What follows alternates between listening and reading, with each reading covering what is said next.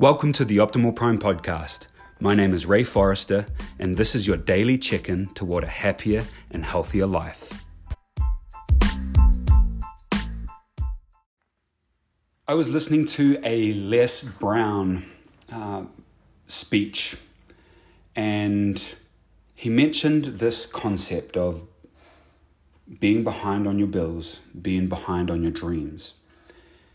And it was like a 40-minute discussion, so I'm going to abbreviate it down for you here. But in short, just as the title suggests, if you're behind on your bills, you are behind on your dreams. And the reason for that is because we all have bills. We all have things that we need to pay. We have investments, we have mortgages, we have medical bills, we have bills. But if you get behind on it, there is mental baggage and weight that is going to slow you down to the point where you're not actually going to be able to build and look forward to the vision of the things that you want to move towards. You're not going to be building and working towards your dreams because so much mental energy is going to be going unconsciously even. You're not even going to be doing it intentionally. There's going to be this drain because of the fact that you're behind. So if you're in this situation, and I'm talking literally today. Usually I'm talking kind of metaphysically kind of out there and as it relates to life and just moving forward. Today I'm literally talking about if you are behind on your bills. Physical bills with money. If you are behind, you should have one single goal. And that is to get caught up. Direct all of your attention, all of your energy towards getting that back to neutral ground.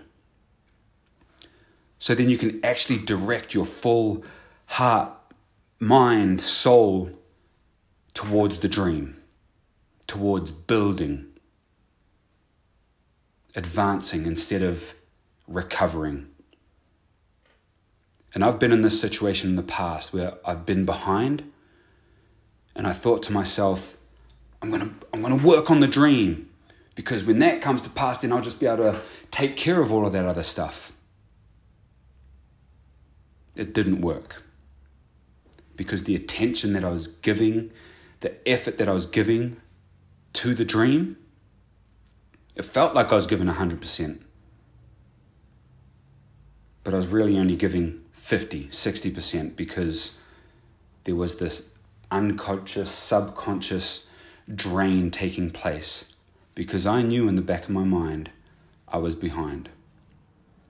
So, for the people in the back, if you're behind on your bills,